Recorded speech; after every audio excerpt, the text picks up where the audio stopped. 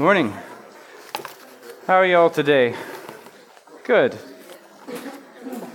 So today we're in Proverbs 6. Yeah. Oh, it's exciting. It's going to be great. I'm going to read about the first half of the chapter. So let's read together. Well, don't read with me, but read with me on the screen. Proverbs 6, starting at verse 1.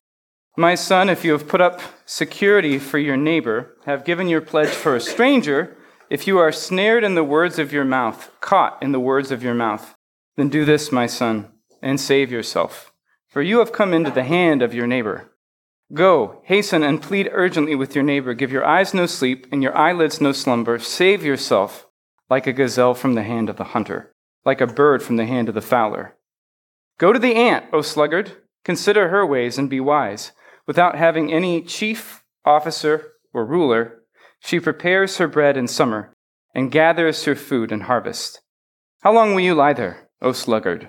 When will you arise from your sleep? A little sleep, a little slumber, a little folding of the hands to rest, and poverty will come upon you like a robber, and want like an armed man. A worthless person, a wicked man, goes about with crooked speech, winks with his eyes, signals with his feet, points with his finger, with perverted heart devises evil, continually sowing discord. Therefore, calamity will come upon him suddenly. In a moment, he will be broken beyond healing. There are 6 things that the Lord hates, 7 that are an abomination to him: haughty eyes, a lying tongue, and hands that shed innocent blood, a heart that devises wicked plans, feet that make haste to run to evil, a false witness who breathes out lies, and one who sows discord among brothers. Let's pray.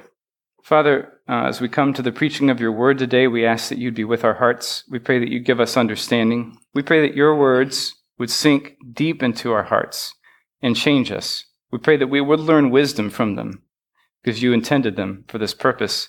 I pray that you would bless me as I preach and that what I say would honor you and would be true to your word. And I pray that you would bless every heart here. And I pray all this in Jesus' name. Amen. So that's a lot of different things, isn't it? All in one giant package. This is a set of 3 warnings about how to destroy your life, or how not to destroy your life. So 3 warnings against self-destruction, against the kind of person you could become, the kind of man or woman you could become. And we need to see the way that we're all tempted to be all of these things. So the first thing, and by the way, I just want to say, these all look ahead to the end of chapter 8. All of these things are related. The end of chapter 8 in Proverbs says, "For whoever finds me," that is, wisdom, "finds life and obtains favor from the Lord. But he who fails to find me injures himself. All who hate me love death." Self-destruction, right? That's what this is about. Okay, here's the first. It's this person who puts up security for your neighbor, gives you a pledge for a stranger. So what the Hebrew actually says, a better translation is, if you've become surety for your neighbor. Has anyone ever heard that word? Maybe in a legal context, surety? It's not a word that we use, right? That's why it's not in this translation. It's not a word that we use. But surety is like when you say, I'll become legally liable for someone else's debt. The Bible has a lot to say about debt. Proverbs has a lot to say about debt and about how it can go bad when you get yourself in debt. But this is not actually the guy who goes into debt. This is the guy who says, "Oh, Al. Yeah, Al, buddy, what's up? Well, hey, I wanted to buy this house, but my credit's not that good, and we've been pals for a long time, and could you just, co-sign? Would you mind?" Well, I guess for Al, I would. Al's a good dude. I've known Al for years. I like Al. Why wouldn't I co-sign for Al? Let's not think about it too hard here. It's just trying to be a bud. Sure, Al, I'll co-sign on your loan. Co-sign. Now you're a surety. What does that mean? Well, if Al is not such a good guy after all, Al doesn't pay his loan. Al can't pay his loan. Al decides, you know what? You got this. Thanks for signing. That's it for you. You could be financially ruined. Bank's not going to come after Al. They're coming after you. You're in the crosshairs. You entangled yourself in something you had no right to entangle yourself in. You made yourself legally obligated to pay a debt that wasn't yours. And that's why it says, you're in the hand of your neighbor. But I just said, did you notice it says, you've given your pledge for a stranger in verse 1? Well, I just gave you an example. Al's not a stranger. I've known Al for years. So stranger doesn't mean someone you don't know. Stranger means like Al is someone you have no right to give the reins of your life to. In terms of putting all that you own and the good of your family and your financial future under someone's thumb, guess what? Al is not that guy. Al is a stranger. Stranger danger. It's the same as the adulteress. The first time we meet the adulteress in Proverbs 2, she's actually literally called the strange woman. The strange woman. Guess what? That doesn't mean that you don't know her. It means that the only person you have a right to give yourself sexually to is your wife. Every other woman, for that purpose, is a stranger. Make sense? So Al's a stranger. Doesn't matter how well you know him. Al's a stranger. So, okay, I don't know how many of you have been asked to co-sign a loan like that. I've never been asked. I don't really feel tempted. I don't think if my buddy Al's not real, by the way, if he came up and asked me, Ben, co-sign, I don't think I would say, sure, Al. I think I'd say, no, I don't. But what's a way that I'm tempted to do this? What's a way that you're tempted to do this? How does this apply to you and me? So it's kind of like when Jake talked about the gang's invitation. At the very beginning of Proverbs, the dad opens with, when sinners entice you and they're like, join our gang. What's your gang like? Well, we like to kill people, and then we take their money. It's awesome. Well, okay, no one's tempted by it, but we're all tempted by something resembling that, actually. We're all tempted by violence, by a thrill. We're all tempted by things that resemble that. So what tempts us here? Here's the most obvious version, and not thinking of anyone in this room. This is just a thing I've seen. I know it's a thing. You marry unwisely. You start dating Bob. And your family's like, Bob? Like, why are you dating Bob? Like, are you trying to be unhappy? You're like, Bob's really fun to be with. And your pastor's like, here are these things, these sins that we've all seen in Bob's life, and it doesn't look like he's dealing with them. I don't think you should be dating Bob. And you're like, if you only knew Bob's heart. Bob is a good guy. And your friends are like, you've changed since you've been dating Bob. It's not good. It's not good. And you say, you're not my real friends. If you were, you'd want me to be happy. I'm happy with Bob. So you marry Bob. And then you realize, oh no, now I'm married to Bob. Now I'm married to Shirley, whoever it is, whatever it is. You realize you're actually legally caught. You're caught in a marriage covenant in the eyes of God and man that you can't get out of. And your life is now under Bob's thumb. And if Bob is what everyone warned you he was, your life's not going to be happy. In certain key ways, you've put yourself in the hand of someone who can't be trusted. Okay, there's an example. That's an intense example, but it's a lot more common maybe than co-signing on a house loan. It's not hard to think of someone who married Bob or someone who married Shirley. I don't know. If anyone here is named Bob and Shirley, I'm sorry. So what about something that's like, let's lower it from that intensity and let's think of something that we can all relate to, no matter what. What if you give money to Shirley, your friend Shirley? She kind of fell on some hard times, and she started asking you for $20, and you felt bad, and you were friends. Pay it forward, right? And I don't know. You didn't really like that she asked you for $20 that way, but at the same time, you are friends, so you give her $20, and then she comes back. I could really use $20. Oh, okay, Shirley. I already gave her the first time, and I kind of feel like I created an expectation, and I would feel bad. I feel bad because we've been friends, so I'm going to give her a little more. Well, pretty soon, what do you have?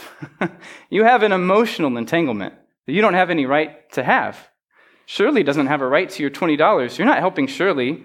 That $20 is probably supposed to go to your family or someone else who actually would be helped by it. But Shirley's not being helped. Shirley's just going to keep coming back to you again and again, right? Pretty soon you resent Shirley, friendship's gone. What if you give it to your kid?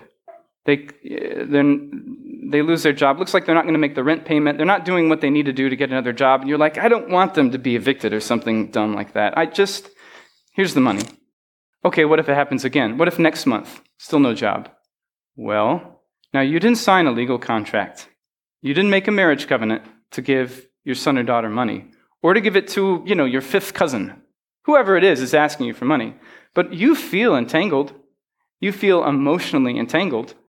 And you feel responsible, and you're under that person's thumb, aren't you? You're under that person's thumb. And they can drain away from you time and energy and money that God knows ought to be going maybe to your own family, maybe someone else, maybe a missionary somewhere, I don't know. But you ought not to be doing that. You're in that person's hand like they've got you, and you let them get you. You might not have thought about it. Maybe at first you were like, yeah, this is helpful, this is good. This is helpful, this is good, I'm doing the right thing, I'm a good person. Pay it forward. And then you realized, I didn't really think about what this was going to do to our relationship. I didn't really think about what this would do to my life, to my family, all the repercussions. I didn't really think about the fact that I feel just caught, right? And then you realize you're caught. What if it's an even smaller thing? Some of you like to volunteer for stuff. A lot of you like to volunteer for stuff. I like to volunteer for stuff. I have to watch out for this kind of thing myself. When I was in premarital counseling back in Bloomington, one of our pastors, he likes to tell this story about his son, who's a guy my age, but in high school, they were at a wedding, and they were getting ready to go home from the wedding. They drove there as a family, and someone asks the son, hey, could you help us clean up after this wedding? Take, an hour and a half, 2 hours? I don't know. Son's like, yeah, of course. What's the problem? Well, his dad drove him there. He doesn't have his own car. And so what's that going to mean? Now the rest of the family has to stay like an extra hour, 2 hours, because he just said, yes, of course I'll help. Of course I'll help. Didn't think about it. So his dad said, no, find someone else. Since you've made an obligation out of this, find someone else. Find someone around here, one of the other guests, one of the other young men to take your place. And then tell them, sorry, I have to go with my family. This guy's going to take my place. Get free from that. So he did. That's an easy example. We all do things like that. We all make these choices that pull in other people in ways they didn't plan on. They resent that. We didn't think about it. But suddenly, now my wife is exhausted and she's resenting me. That's happened before. And I'm like, but I felt like I had to, sweetie. I felt like I ought to. But what about me? You didn't think about me? Okay, I didn't think about you. Did you think about it? No. I just felt like I ought to. Well, you can't just not think about it. You can't just give yourself like that, right? Your life and your resources belong to God and God's kingdom. I think I've said it several times. I have this phrase is what came to mind as I was reading this passage and trying to understand how this surety, this guy who puts up a pledge, applies to you and me. You have no right. You have no right to do this. Why do I say you have no right? Your life, your body, your emotions, your money, it's a trust from God. You didn't create it. You didn't give it to yourself. God gave it to you. You have no right to put yourself in an unhealthy and self-destructive situation. Now, you may get put in an unhealthy and bad situation that you have to work through. Circumstances beyond your control happen to us all the time, right? But that's not what we're talking about. We're talking about what you get to choose, what you have control over. And your life and all you have belongs to God. You need to be building God's kingdom. You can't do that under someone else's thumb. It drains what you have to give. It makes you unable to give to others. The bank forecloses on your house. Where's your generosity now? Where's your generosity now? You don't have it. You ain't got the means for generosity. Your house is gone. Your stuff is gone. It's gone. And you're not allowed to let that get stolen from you like that. You have to be wiser. You have to think about what you're giving, who you're obligating yourself to. By the way, I'm not talking about not taking risks. Marriage is a risk. You just do the best you can, but there's no way to know 100% of all the things you're going to run into when you marry someone. You married your wife? You didn't know she felt that way about the toothpaste tube, that's dumb. But there are things that aren't dumb, like things you didn't know, and things that she didn't know about you, and she was not ready to deal with your emotional neediness at certain points of the month or something. It's just like, I did not know this when I married. Well, that's okay. That's part of marriage, part of the risk. You do the best you can to take the right risk, and then you live with it, right? And you take risks with people. Well, do you give to this missionary? What if they're a scoundrel? Well, you just do the best you can. You want accountability. You want the church. You want other people to be able to see what you're doing. You take risks with a certain person. If any of you have ever done foster care, that is a risk. If you go into foster care, I haven't done foster care, but I've seen it. I've seen it. I've actually lived in a foster home when my parents did it in an interesting situation. I was a kid too, so I guess in that sense I've done foster care. But man, if you don't know what you're walking into with foster care, you ought not to do it. You ought not to do it. How quickly can you get put under the thumb of teenage foster kids who know how to play you? Fast. Foster care is a good thing. Some of you should do it. I don't know. But you better know what you're doing. Take the right kind of risks. Be wise. All right. So we all have these little entanglements. Some of us in this room may have bigger entanglements. Things that actually are major drains on us, sucking the life out of us, right? What do? Hey, we're still in verse 2 here. We're moving right along. But I'm going to go to verse 3. Then do this, my son, and save yourself, for you have come into the hand of your neighbor, or whoever. Go, hasten, plead urgently with your neighbor. Give your eyes no sleep, your eyelids no slumber. Save yourself like a gazelle from the hand of a hunter, like a bird from the hand of a fowler. Feel it for what it is. It's a trap. Get out. Ask God for help. Get out. Go pester that person. Go get a good lawyer for that loan you co-signed on. Get a good lawyer. Deal with it now. Deal with it yesterday. Get out. Get your life out from that. You can't let yourself be there. Talk to Bob. Tell him it's over. Bob, no more $20 handouts. No more. I'm not doing it. So you can't be careless. You can't be lazy with your time and money. Now, speaking of laziness, it's almost like there is a natural connection between being a surety and being a sluggard. Being the lazy person who won't get out of bed. There is. It is laziness. And there's more connections than that. Here's just one idea of how you could become, because this is kind of a progression, actually, this passage. It doesn't say it, but it leaves it for you to figure out how you might go from being someone who just entangles himself like this willy-nilly, gives up all his life and money in foolish ways, how you might go from being that to being someone who's lazy. Here's one idea. The less you have control over the products of what you work for, the more you know, well, yeah, I can do whatever I want, but at the end of the month, I'm just going to live codependently and give my extra cash to someone who asks it for me that I know I shouldn't give it to. Well, soon you start to lose motivation to produce things. You don't get to enjoy it. You know it's just going to go to someone else who's basically stealing it from you. So I don't know. Not working seems pretty natural after that. That's just one idea. So now, here we are at the sluggard. You got to remember this is a dad talking to his son, right? So think of this like if you were a dad and you were telling him all about, don't be a surety, don't entangle yourself. Your son's like, yeah, that makes sense. And then out of nowhere, you're like, go to the ants, you sluggard! Your son's like, what? You talking to me? Well, son, am I talking to you? Maybe I'm just talking to the sluggard out there, but maybe I'm talking to you. Dad, the kind of changed course there. We were just talking. And then you're like, go to the ants, you sluggard!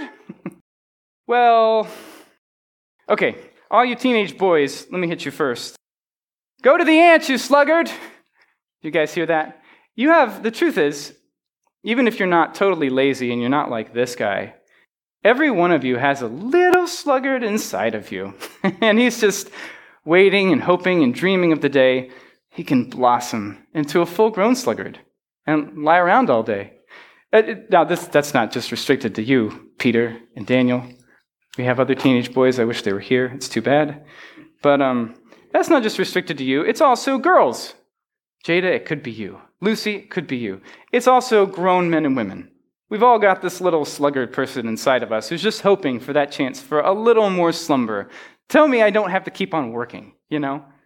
Well, and that's why I think the father just suddenly starts yelling at the sluggard. Who's the sluggard?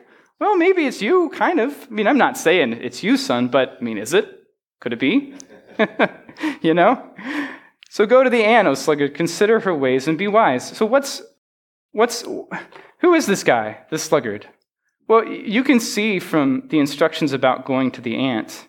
Consider her ways and be wise without having any chief, officer, or ruler. She prepares her bread in summer and gathers her food in harvest. What's the lesson that the ant is teaching? The ant's not saving up for Disney World. The ant's not saving up for luxuries like an Xbox or another meal out at Olive Garden or whatever it is. The ant's just saving up for bread. The sluggard is someone who doesn't even have bread. He doesn't even understand the connection between work now equals food tomorrow. No, I'm not buying it. No, that's not true. It's going to be okay. No, I'm just going back to sleep. No, sluggard, listen. Look at the ant. The ant is smarter than you. The ant is better than you. The ant actually gets it. The ant doesn't need me to yell at him. The ant doesn't need his mom to yell at him to clean up his room. The ant has an internal principle of like, work leads to I get to eat. And by implication, work leads to all kinds of other good things. Work leads to I have something to share with others. Work leads to I could provide for a family one day. Work leads to I could feed my kids. Work leads to, you name it, a lot of things that we all know. Most of us have gotten the benefit, generous gifts in our life as we've grown up from many people who did work, like our parents and grandparents, and maybe helped us through college or something. Well, how did they help us? How did they have the wherewithal to not be starving so that we needed to go and help them?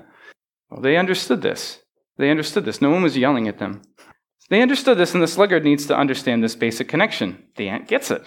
How long will you lie there, O sluggard? When will you arise from your sleep? And then you kind of hear the sluggard talking to himself. That's what I think. A little sleep, a little slumber, just a little more. Just a little, just leave me alone. Just another few minutes. Like, just stop being so uptight. But just, I'm okay. Go away. You know. Oh, you can hear the sluggard. You can hear your own little sluggard when the snooze button goes off in the morning. And this is not hard for us to understand and apply to ourselves. How often, let me apply this to spiritual laziness. How often do I start the day, I don't have time, look, it's quote unquote, little quote sign, I don't have time to read the Bible. And then I'm going about the day and I'm like, man, I feel stressed today and I feel tapped out. Like, I could really use some help. If only I could take 5 minutes and read the Bible. You know what? I've decided I have 5 minutes. YouTube! YouTube! Oh, after 5 minutes of YouTube, my conscience is unhappy. I should be watching YouTube. 5 more minutes of YouTube! I'm just tired, man. I'm just tired. Just leave me alone. I just want to veg out. 10, 15 minutes of that, like I have to get back to work. The next phone call, I have to have a meeting. We're done. The time is gone. Okay, what did I not get? Well, I didn't put time in something that would have helped me. I didn't put time in something that would have, to be crass, produced a little more peace, right? I didn't go to the Lord. If I need, how often have I felt that? Like I need to. It'd be good if I could, and then I'm like, I'll waste the opportunity just to be lazy. That's laziness. That's the same principle. You can easily see how that applies to your life in 100 different ways. And instead of keeping your eye on the ball and thinking, what are the good things I can produce? God is good. God's a rewarder of those who seek him. Anything I do for his kingdom, I'll be more than repaid. I'm not wasting my time working hard for God's kingdom. I'm not wasting my time. You know what I'd rather do than work hard for God's kingdom? I'd rather waste my time. I'd rather waste my time. Well, there's the sluggard, and the end of it is poverty comes upon you like a robber and want like an armed man. Maybe you know people like that. The word for poverty is actually, it's not poverty, it's not what it says. It says like the vagrant. Think like the homeless guy who panhandles. It's like that guy. It's like the Hebrew word for that guy. This is what he does. He just goes around, hey, could I bum some cigarettes off you, man? You see him at the gas station. Hey, I need, my car's a couple blocks, so I need $10 for gas. It's that guy. It's that guy. And he shows up at your door if you have this attitude. He's like, hey, and you're like, I didn't expect to see you here. He's like, well, here I am. Poverty. I'm here to be the leech. And that's what the sluggard becomes, is the leech, right? The person who's lazy, who won't work. In little ways and in big ways, don't just look at the cataclysm, look at the little ways that you suffer these things because of being lazy, spiritually lazy, physically lazy, whatever kinds of lazy. All right. We're going to go on to the last guy, but let's talk about the last guy is this guy we double up on. We're going to talk about him in 2 sets of verses, not just one. And we should just think, again, this is a progression. It's about how to destroy your life. So you understand the surety, person who entangles himself, puts himself under other people's thumb. It's bad. You can get from there to the sluggard. And the sluggard's like, well, the sluggard's not just naive. The sluggard's like, yeah, that other guy that we just read about, he let other people take his stuff from him. Well, I'm just not going to produce any stuff. I'm not going to have anything to take. So who's the wicked man? Well, the wicked man is the guy, oh, he's producing stuff. Oh, he's working. He's working hard. And what's he doing? Creating evil things. He's working hard to produce what's wrong and destructive. That's what wakes him up in the morning. That's what gets him out of bed. And how do you get from being just a lazy bum to being someone who's like that? Well, there's more than one way. Here's one connection that Proverbs makes for us explicitly in a verse. What's the next best thing to destroying other people's lives actively, like this wicked man? Never producing anything good. Never having anything good to give to anyone. Never being able to be helpful to anyone. Financially, spiritually, whatever it is. That's the next best thing. So there you see that the sluggard, this lazy guy, and this wicked man, they're actually pretty close. Proverbs 18:9 says, where did I write it down? It's here somewhere. Well, okay, I'll just paraphrase it from memory. A man who is slack in his works is brother to him who destroys. Right? He's not producing good stuff. He's a drain. He's brother to him who destroys. The sluggard and this wicked man are brothers, but there's an easier connection for you and me to make in our personal lives, which is left to ourselves. If we're not working at something good, if we're not putting our energy into something worthwhile, if we're not focusing our thoughts on God, left to ourselves, where does our sinful nature take us? How many minutes of not working when you ought to be working does it take you to think of clicking on that website that will waste your time? Clicking on the website that actually will not just waste your time, you'll see some evil things. How many minutes does it take you? 5, 10 of just idleness? Not having a plan for your time and not being willing to have a plan? How many minutes does it take you of just sitting around and being bored, if you're a teenager, before you're like, I just want to stir up some trouble. I'm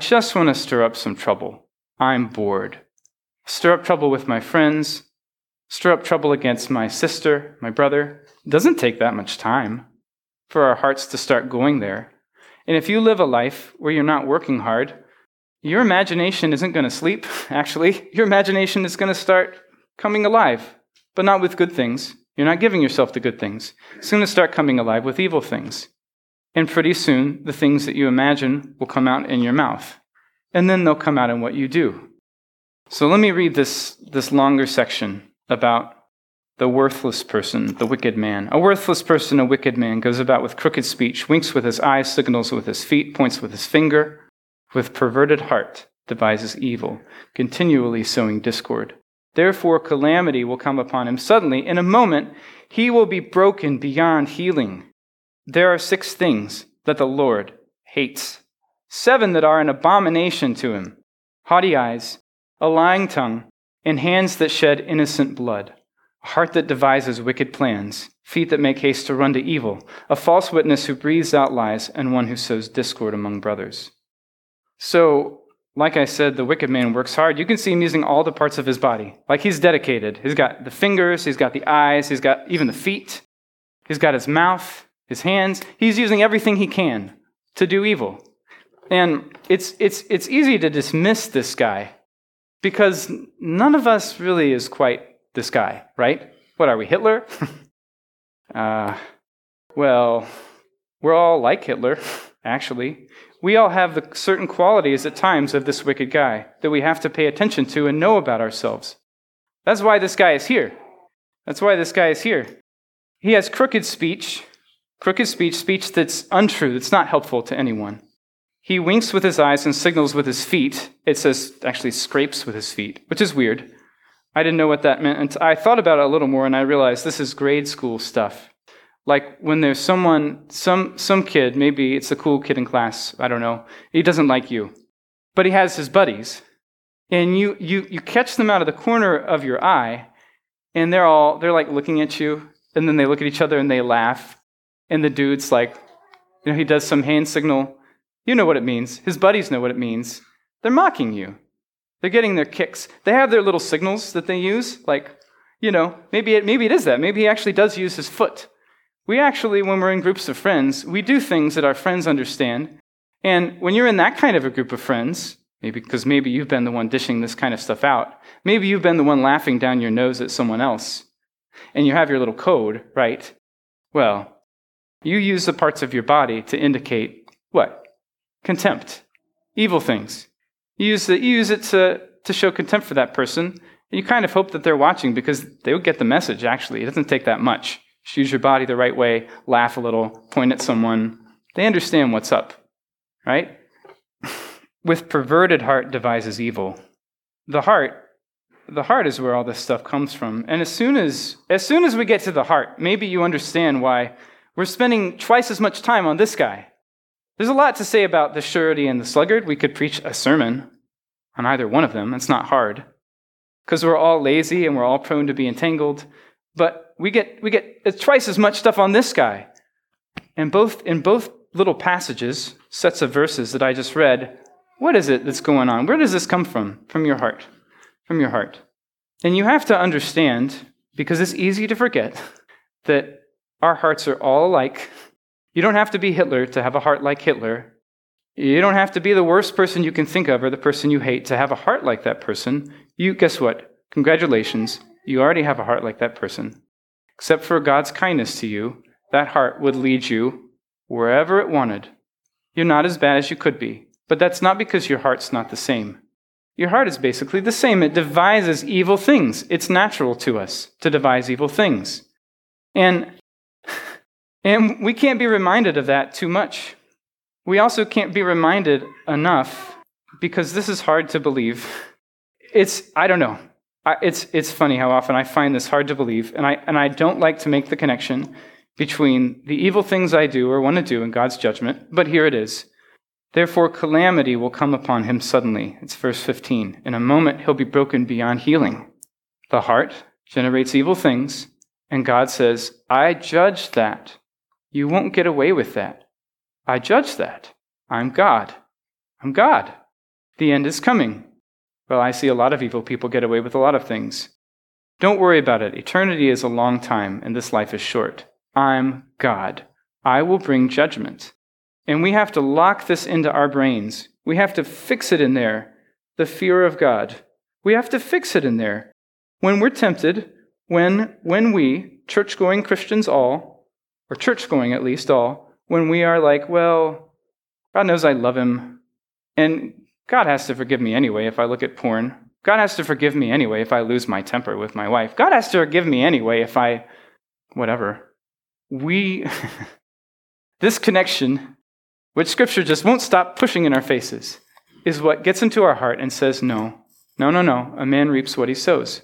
I can't just go along. I have to keep making an effort to humble myself before God. I have to keep doing it. There's 6 things that the Lord hates. All right, so this is repeated, and this is a little thing. Here, let's I guess we already learned one new word, surety. We're going to learn one more new word. Some of you may know it. Anyone here know the word chiasm? Chiasm? Jake does. Jake, raise your hand. Jake knows. All right. Okay, a chiasm is a thing. It happens in the Bible a lot. It's a thing like these 6, 7 things that the Lord hates. And the thing is, you arrange the material so that the first thing and the last thing kind of match up. And then the next thing and the next to last thing match up. and then so on until you get to the middle. And in the middle, there's the most important thing. Does that make sense? So let's just go through this real quick. What's thing number 1? Someone just yell it out in this list. Haughty eyes. Okay, what's the last thing? The last thing in this list. So start with those. I think these go together.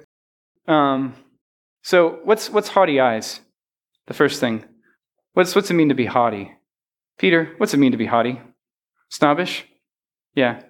Peter, that didn't sound like your voice. What were you going to say? Snobbish, is that your answer too? Naughty?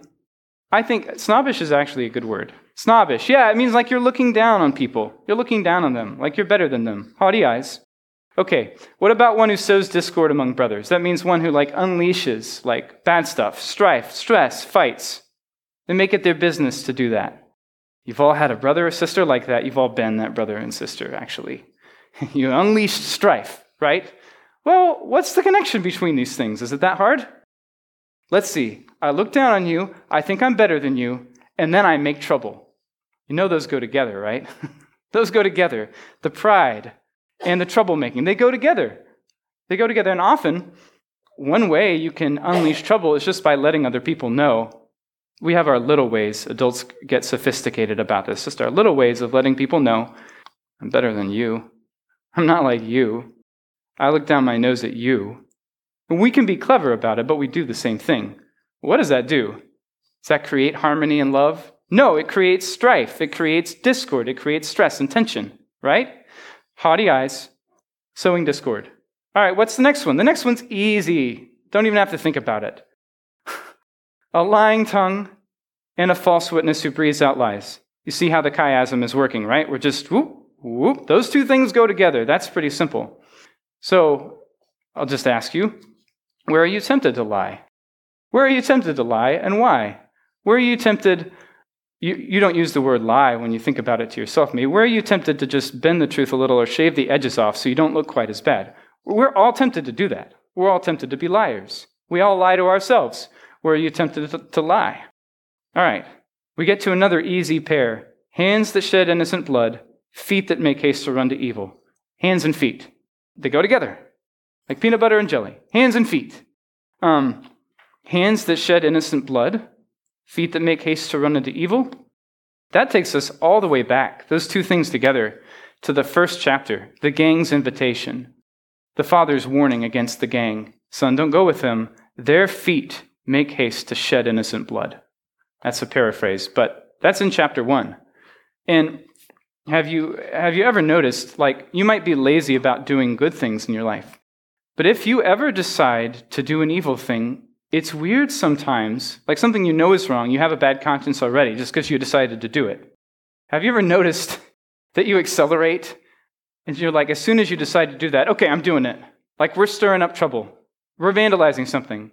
We're clicking on that pornographic website. We're doing it. Okay, I might regret this later, but I don't care now. I'm going to say the mean thing to my wife. I'm just going to tell her. I'm just going to let myself get a little satisfaction of revenge. I'm going to take a bite out of her. Okay, done. Decision made. I'm off and running. It's funny how that works, right? You might decide to do a good thing, and then it takes you a week to actually do it, because you're like, oh, do I really want to... I just want to hang out, and I don't want to do this, whatever it is. It might take you a while, but not evil things. Evil things are fast. And the more that you get used to doing evil things, the faster you go. The faster you go. Your hands and your feet, it's like they were made to work together. You don't want that. You don't want that. We're being warned against that. Okay, what's at the center of the chiasm?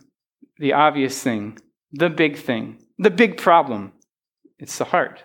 All this stuff comes out of your heart. Which is, I like to remind you again and again, maybe I haven't said it a lot yet, but I like to say it. In our modern times, we say head and heart, meaning like your brain and your intellect, and then heart is your emotions. The Bible doesn't talk about heart quite that way. Heart is just like you, on the inside. The hidden person of the heart is what 1 Peter says. Is you on the inside. It's emotions, but it's more than that too. It's thoughts you haven't thought that you had because you haven't realized yet, oh, that's what I wanted, or that's what I was thinking. It's stuff that's not entirely conscious, but it is all you on the inside.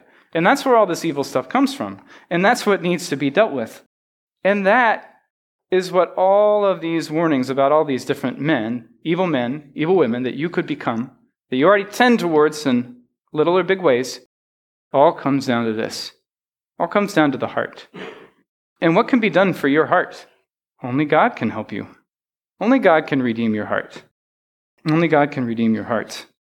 And God is the one that we end by looking at. Because there's 6 things that the Lord hates. You remember that just as all the blessings that Proverbs constantly tells you about, because it's constantly telling you about blessings. Like it will not stop telling you, here's how to be blessed, here's how to be happy. It also won't stop warning you, here's how to destroy your life. Here's how to have your life destroyed by God, who will bring consequences, right? God is the one it comes down to. Do you trust God? Do you love God? Do you fear God? Do you know God? God is the one who can help you. God is the one who can save you from the evil things you've already done. That's the gospel, right? I'm going to repeat something else one more time before we close, which is that all sin is self-destruction. Nathan said this on a sermon you might have heard about Lady Wisdom's first big rap, her first big speech, where she says, I'm Lady Wisdom, I'm great, He made the point that she makes, which is sin is self-destruction. Sin is self-destruction. If you don't mind, I'd like to repeat that again. Does anyone mind? Okay? Can I say this again? Sin is self-destruction. Sin is what destroys you. It's what destroys your life. Sin is self-destruction for a lot of reasons, but not least of all is that God is God. You shouldn't want to sin.